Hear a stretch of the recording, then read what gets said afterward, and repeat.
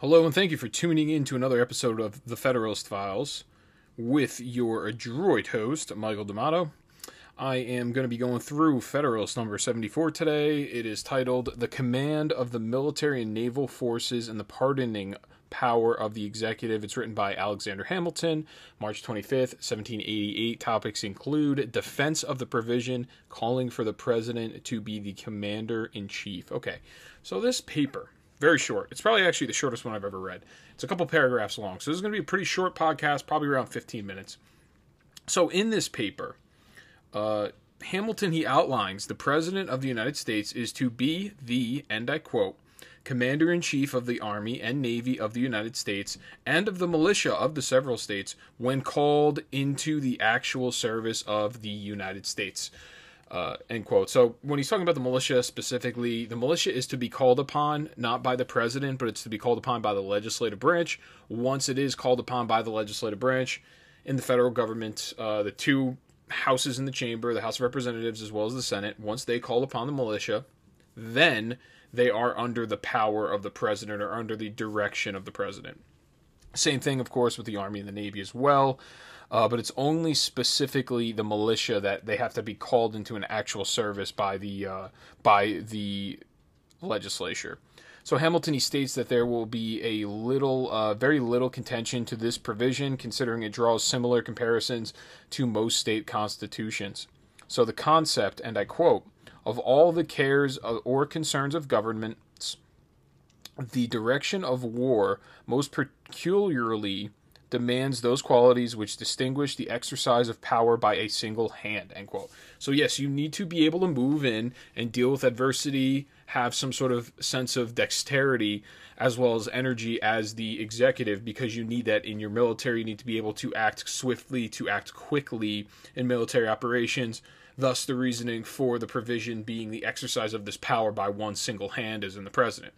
So again, to repeat before written premises, the reason for the provision is a quick and effective response to enemies, protecting the country's national security. So that's obviously the reason for this. Hamilton next, he asserts, and I quote, the direction of war implies the direction of the common strength, and the power of directing and employing the common strength forms a usual and essential part in the definition of the executive authority, end quote. So yes, the executive is to enforce the laws. They're also supposed to show strength and stability in that one position. The reasoning for them being the commander-in-chief, the reasoning for them. There's a reason that our president, when he meets with Putin or he meets with wherever the president goes, he meets with whatever other world power, it's known that they are the commander-in-chief of the military and they control the military power when they go and meet with these individuals. If they went to meet and there were figureheads from other countries and the figureheads went to go meet with whoever our Senate leader was, they would just be taken a lot less seriously. There's a reason that there's only one person in the executive authority position, and it's mostly derived from a sense of having a national security, one person ahead of the military. So the president, and he goes on next, he states, and I quote, the president may require the opinion in writing of the principal officer in each of the executive departments upon any subject relating to the duties of their respective officers. This I consider as a mere redundancy in the plan, as the right for which it provides would result of itself from the office, end quote. So he's just saying this right that they're providing for the president to oversee all operations in the executive branch. If he requests from somebody that works under him and is subordinate to him, as everyone that is in the executive branch will be subordinate to the president, if he talks to somebody that's subordinate to him and says, hey, I want some paperwork for this or that related to your duties, they have to provide that. It's really just conferring the power and confirming the power that's already given to the executive authority. So another power of the executive is to, and I quote, grant reprieves and pardons for offenses against the United States, except in cases of impeachment, end quote.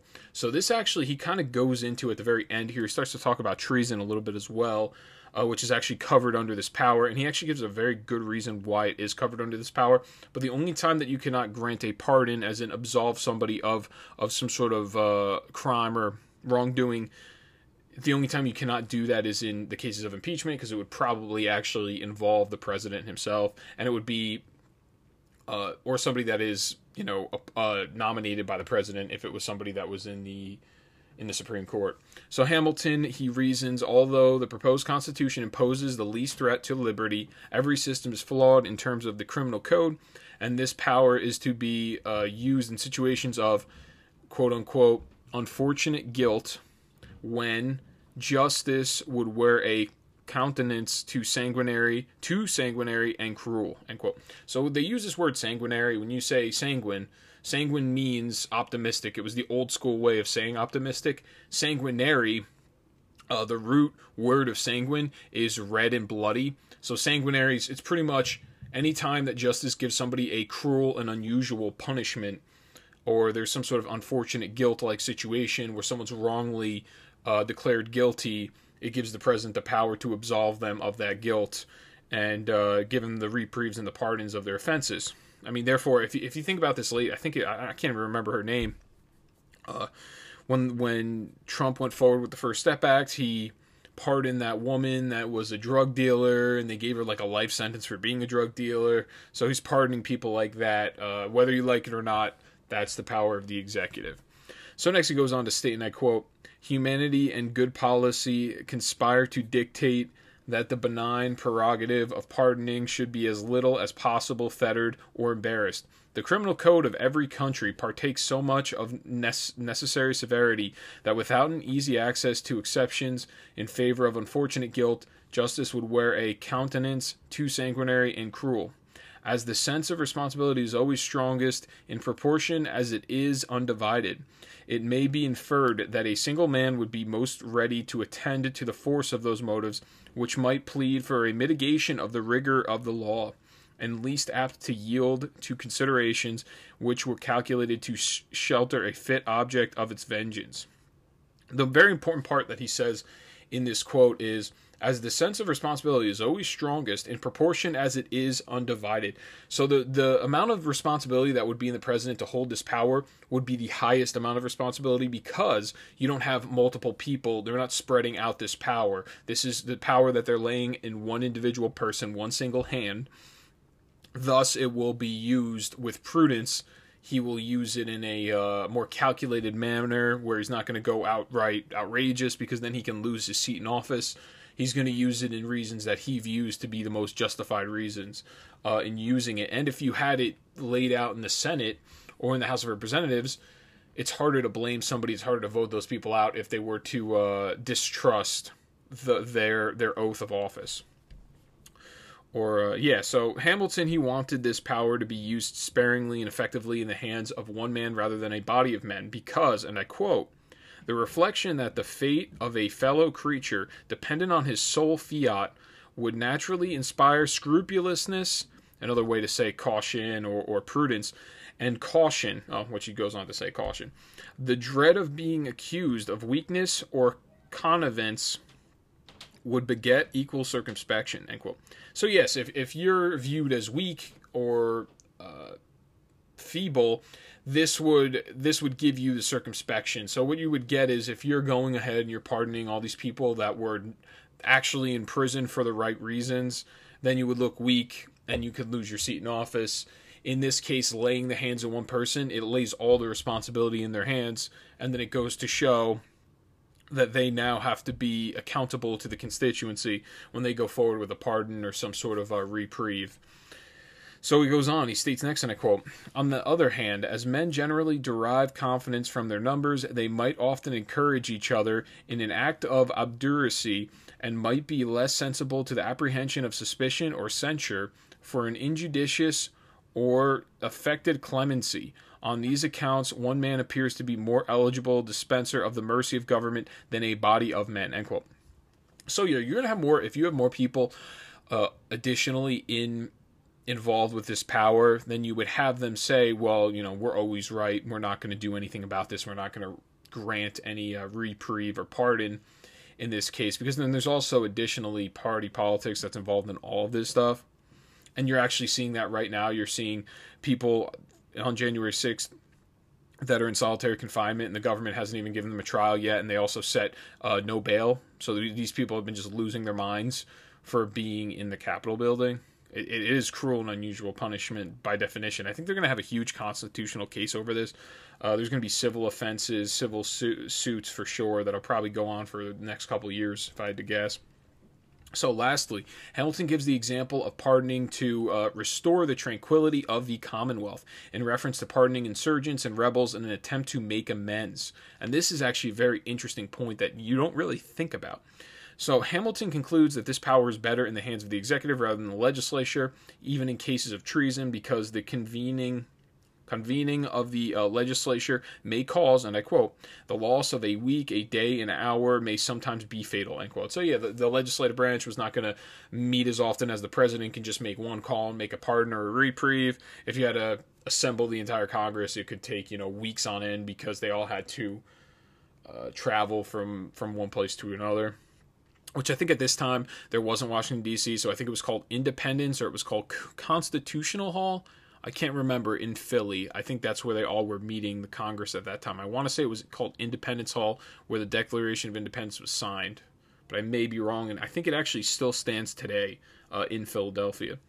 So, lastly, let's see if I have it here. Okay, so Hamilton next, he asserts that in a limited constitution, it would be an act of impropriety to take any step that may hold out on the prospect of impunity. So he's going to go on to explain these three quotes. This is going to be the very last paragraph, and I'll explain what his reasoning is for having the president be able to pardon for treasonous reasons. So he states, and I quote, the expediency of vesting the power of pardoning in the president has, if I mistake not, been only contested in relation to the crime of treason. This, it has been urged, ought to have depended upon the assent of one or both of the branches of the legislative body. I shall not deny that there are strong reasons to be assigned for requiring in this particular the concurrence of that body, or of a part of it. As treason is a crime leveled at the immediate being of the society, when the laws have once ascertained the guilt of the offender, there seems a fitness in referring the expediency of an act of mercy towards him to the judgment of the legislature. End quote. So this is actually kind of interesting part. He says, in cases, and I understand the argument, in cases of treason, I think maybe it wouldn't be a terrible idea to get the legislature involved in this. I don't think the provision is that way now currently, from what I understand. Actually, I should probably, it would make more sense that I look it up real quick. So I just finished looking it up. I kind of knew this, and you know what? It actually brought up a great example that I didn't even think about, but I knew about. So I'm going to continue here. So there is no treason. Treason does not have to go through the legislative branch. Some of his dissenters were saying maybe the treason specifically should also go with the legislative branch. He doesn't go forward with that, and there's reasons that he says that's not a good idea. So he states next, and I quote, it deserves particular attention that treason will often be connected with seditions which embrace a large proportion of the community, as lately happened in Massachusetts. He's talking about the Shays Rebellion. In every such case, we might expect to see the representation of the people tainted with the same spirit which had given birth to the offense, and when parties were pretty equally matched, the secret sympathy of the friends and favorers of the condemned person, availing itself of the good nature and weakness of others, might frequently bestow impunity where the terror of an example was necessary, end quote. Okay, so he's stating you're going to have a situation politically where there's going to be people that are fighting, and especially when it comes to groups rather than one person, some people are just going to go with the spirit of what the party says, and then they're going to be considered treasoners. And this is the reason for not having it go to the legislative authority, because then everything becomes political. The parties become political. It's kind of like how that dude Fugazi came out and he said that we should start looking into people. We should start arresting people that are in the Republican Party because they're the ones that are stoking, the fire of white supremacy, racism, extremism, and on the right in this country. So we should go after the Republican Party. It's like that. It becomes so political that now, if they went forward with some sort of treason charge, and the president said, you know what, that's no good, I'm going to pardon it, then the legislative branch would get involved in it and it'd be party politics all over again, and it would just destroy the entire system. So then he goes on. So on the other hand, he states, and I quote, "On the other hand, when the sedition had proceeded from causes which had inflamed the resentments of the major party, they might often be found obstinate and inexorable, when policy demanded a conduct of forbearance and clemency. But the principal argument for reposing the power of pardoning, in this case to the chief magistrate, is this: in seasons of insurrection or rebellion, there are often critical moments when a well-timed offer of pardon to the insurgents or rebels may restore the tranquility of the commonwealth, and which, if suffered to pass unimproved, it may never be possible afterwards to recall." End quote. So this is so significant in this paper, and he brings up a very good point.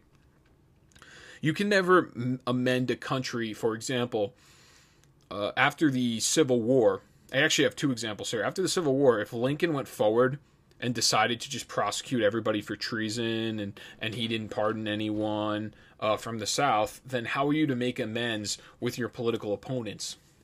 And how are you to amend the country back together? And then there's another example that I didn't even think of. Richard Nixon with the Watergate scandal, right after he decided to step down because they were attempting to impeach him. I think they impeached him in the House, and then it got to the Senate, and by that time he already stepped down from his role. Gerald Ford took over. Gerald Ford, I'm pretty sure then Gerald Ford went forward, and he pardoned Richard Nixon, I guess in an attempt to make amends as well. But I think Gerald Ford, I'm pretty sure he was a Republican, so he must have just been he must have at that time, he was appointed vice president by Richard Nixon. Nixon then resigned. He became the president automatically. Okay, so then he went and he pardoned Richard Nixon, because if it weren't for that, then it would just be a disaster politically. But Gerald Ford was kind of in the same party, so I don't really count that as much. But the example of the Civil War is actually very important. They could have went after every single one of those people in the South, and they could have said that you're a treasoner against the country. Treason's kind of been used now. Treason's been a word that's been flung around politically in modern-day politics a lot, very often. The Democrats call Republicans treasoners all the time. They called Trump treasoner. Treason is literally like going to another country and saying, I'm going to help you overthrow the United States, and putting the political goals of another country ahead of the United States. It's a very high crime if you really think about it, against the country, against the Constitution, against the people. But the Democrats kind of just throw it around like it's nothing. But yeah, that's really it for this one. I really appreciate everybody tuning in. And please check out Weekend Special. Check out the current event episodes. I got a good weekend special coming up now. As always, I usually try to hit on some current event news that isn't being covered fully by the corporate media. And yeah, just check it out. Send it to your friends. I usually come out with short clips as well on Rumble. If you want to send your friends short clips, I'll always have all the references in the description below the video on Rumble. So it's good snippets. You don't have to watch a full podcast that's an hour long, or you don't even have to listen to it. You can listen to it on podcast networks. I pretty much have it everywhere. I have it on Spotify. I have it on Apple Podcasts. Amazon Music. I have it. Everything's free, folks. There's no one behind me. I'm doing this on my own, under my own power. The constituency that I have is you, the viewers, the listeners, and that's it. There's no foreign money out here. There's no big bags behind me. I do this pretty much for free. I do not make really. I made $170 off of a couple of views on Rumble, and that's all I've made so far. So I greatly appreciate everybody tuning in. Please check out some of the current event stuff, and I will see you all this weekend. Thank you.